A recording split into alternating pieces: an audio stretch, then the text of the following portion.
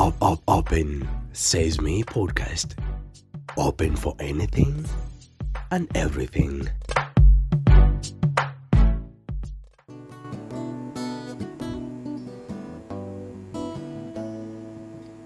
Mswahili angeulizwa angesema ilikuwa saa 6 asubuhi. But it was 6 a.m. in the morning na ndo naingia mtaani toka show uko Vilabuni. And I'm still in a dilemma. Sijui niendelee kulala ama niamke nikafanya kazi. But kwa ujinga fulani kwa akili kakaniambia kwa keep sleeping. Wenzako wakajenge nchi utaamka saa 4 kwenda kupaka rangi. Na haikuwa hata 30 minutes of sleep hivi nasikia mlangoni atio mwizi.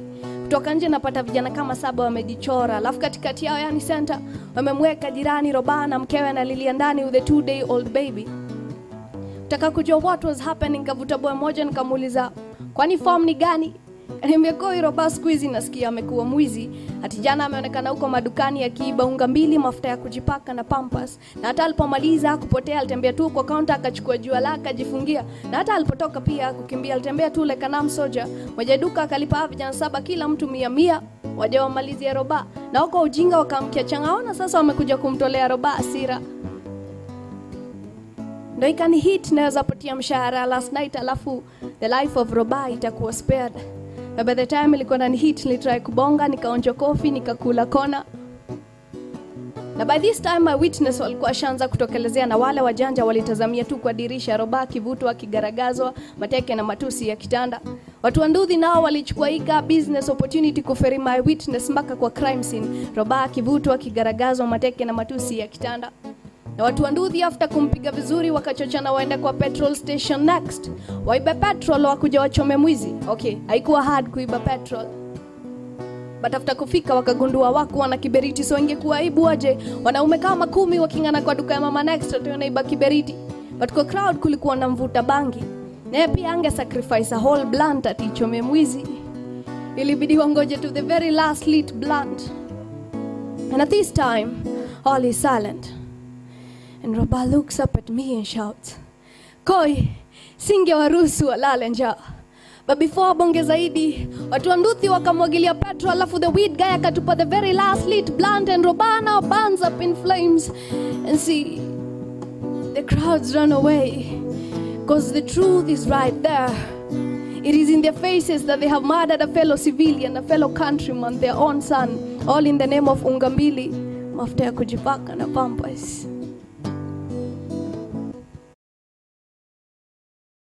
Open Says Me podcast. Ladies and gentlemen, I have a guest with me. She's a poet. Personally, she's like my personal favorite and stuff. Sitaki kusema mingi about her, nataka tu introduce. So Koikare, the stage is yours. Introduce yourself, just like a brief introduction, where you grew up, nini, just tukujue, umetoka wapi, unaenda wapi. Yeah, just like an introduction about yourself. My name is Koikare, or Koikare, depending on vile wewe unataka kuipronounce. Wangoi Wangare. I was born in Nyahururu, but I grew up in Dagoretti. Yes, I am a storyteller, I am a poet, I'm an author, and I'm also a content creator. I love creating content on mental health, and I'm working with different people in regards to creating content on mental health. Yes, I also have 2 books out, 2 anthologies, poetry anthologies out, Broken Vase and Tears of the Pen. I am also a live performing artist. Yes, I think that is who I am in a nutshell. Pia, your work has been like recognized kwa nominations kama za Cafe Ngoma na nini. Umerepresent the country kwa competitions za majuma, so big up sana, by the way, very proud of you. Your recognition like inakupigaga boost design, like what does that mean to you? Hiyo ukiona like wase wanatambua work yako, wana relate nayo, wana feel like hey, udem ni deep kama mimi personally. Yeah, how does that make you feel? My work kukua recognized na watu wengi ama labda watu nchi tofauti makes me feel some bit of gratitude, and pia na feel great that manze story yangu imefikia wasi wengi na stories za place nimetoka zimefikia wasi wengi na kitu poa ni ati wasi wengi wana relate, so that really makes me feel good. Personally, unaweza sema spoken word ama poetry in this country inaweza sustain msanii ama lazima ukuwe na ka side hustle ndo usurvive, ama spoken word inalipa yani in short hii country? It's how you choose to look at it. Well, some people, there are a number of poets I know in this country that's the only thing they do. They just perform and write poetry and sell their pieces of art, and then they earn a living off that. For me, that's what I used to do for the longest time until COVID. Yeah, so with COVID, I have had to like ongezea some other things into my craft. So I still do poetry and I still create pia. So, but sasa with COVID and all those new ways of life, I have had to like add a different side of my creativity pia ndo ni vyema. Yes. What are the kind of issues that you cover kwa pieces zako za poetry? Like ni issues gani ndo unafiligi mostly inspired kuandika about?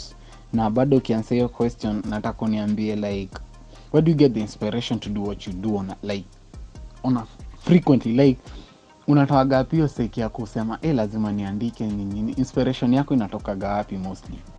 Inspiration yangu inatoka from maisha naishi ama maisha naona watu wanaishi, just life, just things we go through in life, different phases of life, the different ways, like the different things everyone goes through, and especially me, sasa the things I go through ama the things I see people going through ndo zinani inspire kuandika. What do I write about? I write about themes of social concern, and I write sana about social justice. I also write about governance, I write about leadership, and I also write about mental health and a bit of GBV. Yes, all that. That's what I write about. Pia love. I can't forget to say love. I write a bit about love pia. Yes. Now like I mentioned earlier, when you say pen and paper, so you have 2 books by the way. You're the achievement big sana according to me. Like msawa hii age yetu na already uko na books 2 out there, ni achievement big sana. So tell us about those books. Kuna Tears of a Pen which ime drop 2 juzi. Then there is a Broken Vase. Tabutu mse mwenye hajasoma hizo book ama mse hajasikia about hizo book, tuambie ni about nini? Where can we get those books? Ziko available wapi na wapi na ni around how much? Both books cost 1,000 shillings each for the hard copy and 500 shillings for the soft copy. The books are Broken Vase and Tears of the Pen. Tears of the Pen was launched and published in 2018, and Broken Vase is the new book that was launched a month ago. Both are anthologies. In them I have written poems that speak of different things, but for Broken Vase its main focus is mental health sana. Mental health, love and hope. It was written in 2019 and 2020, and unajua vile mwaka ilikuwa ngumu for some of us, and for me haikuwa mwaka rahisi at all, with COVID and all those changes, and I was just going through a very difficult stage in life. So yes, I decided to like pen all those thoughts down and everything I was feeling and going through, and what I was seeing everyone in my community going through, or at least most people. Yeah.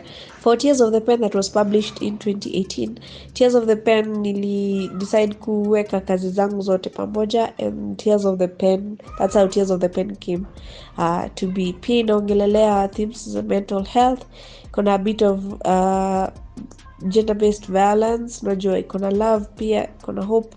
Yeah, najua ikona pia social justice. Yes, so you can get those books. Broken Vase, you can get it on Amazon and on Nuria Store.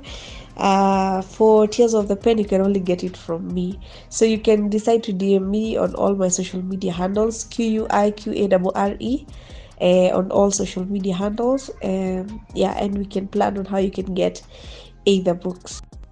Also, as I was doing some research on you nini, I discovered that tuko na YouTube channel. Very interesting by the way, I must say. Mbona ukaamua kuanzisha YouTube channel? Na hiyo YouTube channel inakuwaga about nini? Unaweza ambiwa mimi najua inaitwa Life Stories with Kuikare. Very interesting by the way. So inakuwaga about nini na nini ilifanya ukaamua I should have a YouTube channel and stuff. Now of late pia uliniambia unataka venture into podcasting. So unaweza pia tuelezea a little bit about that. Oh, well, why did I start? I think hapo on a YouTube channel no place una get to share your creative pieces of art with different people in terms of sasa zikiwa ni video ama audio. So the reason we start ni kwa sababu nilikuwa nataka ni reach audience tofauti na videos. Yes. Podcast ni kama njia mpya pia ambayo watu wengi dunia mzima wanaitumia tell stories, discuss different issues, address certain themes, like kama radio tu. So pia hiyo nataka kuanza, sio kweli kuanza kwa sababu I had started last year, but then I took a break and then I'm starting again. Kwa sababu there are a few things I'd want to address and talk about in a podcast. That's the main reason I'm starting a new one. Also, ini kitu kila almost everyone knows is that right now most of the young people out here tuko depressed, tuko anxious, tunasumbuliwa na mental illness, tuko pressure mob sana, wase wana feel discouraged. What would be your word of hope kwa wase kama hao wase wana feel like wamefika mwisho and stuff? I see like you've been doing some mentorship nini pale on your social media. So what would be your word kwa wase kama wase wana feel wako too hopeless? For anyone out there who's going through a challenge in regards to mental health, manze, seek help. You need help, please seek help. There's so many avenues I feel like you can seek help when you need it. And let's keep having conversations on mental health. It will help us break the stigma surrounding mental health and mental illness. Let's encourage our brothers and sisters and our friends to seek help. And even ourselves, let's check ourselves. Let's seek help. That's and word of encouragement is, life keeps changing, manze. And some days are good, some days are bad, some seasons are good, some seasons are tough. But when we are alive and moving, let's seek help when we need it. Yes. Finally, manze, I can't let you go without kutuambia ukiwa umetuguzishia a little bit piece of your work, tuguzishia hata kama tu nika unreleased kiasi tu hivi. Mi hudeal na malams na mdomo kubwa kuliko shida zangu, na shida za mdomo kubwa kuliko lao niko ndani yangu. Hii dunia ndio imenifunza hii sanaa koi, kalamu, karatasi, kaa chini, chonga. Nimeona heaven ikinifungia mlango na hell ikiniignore. So shida najua what it feels like kufloat in existence. Najua what it feels like kuhide under shadows za mawingu nikiescape sunburns. Najua what it feels like kusmile back na laugh emojis, but in reality na breakdown after kulet out struggles zangu. Wanajua alafu wanadai kwa hiyo ni mdeep. For starters, naweza kosa kuwa mdeep. Maybe hii si talanta, maybe hii ni way yangu ya kulet out struggles zangu. Wanajua na najua mwezi jua. Open Says Me podcast. Open for anything and everything.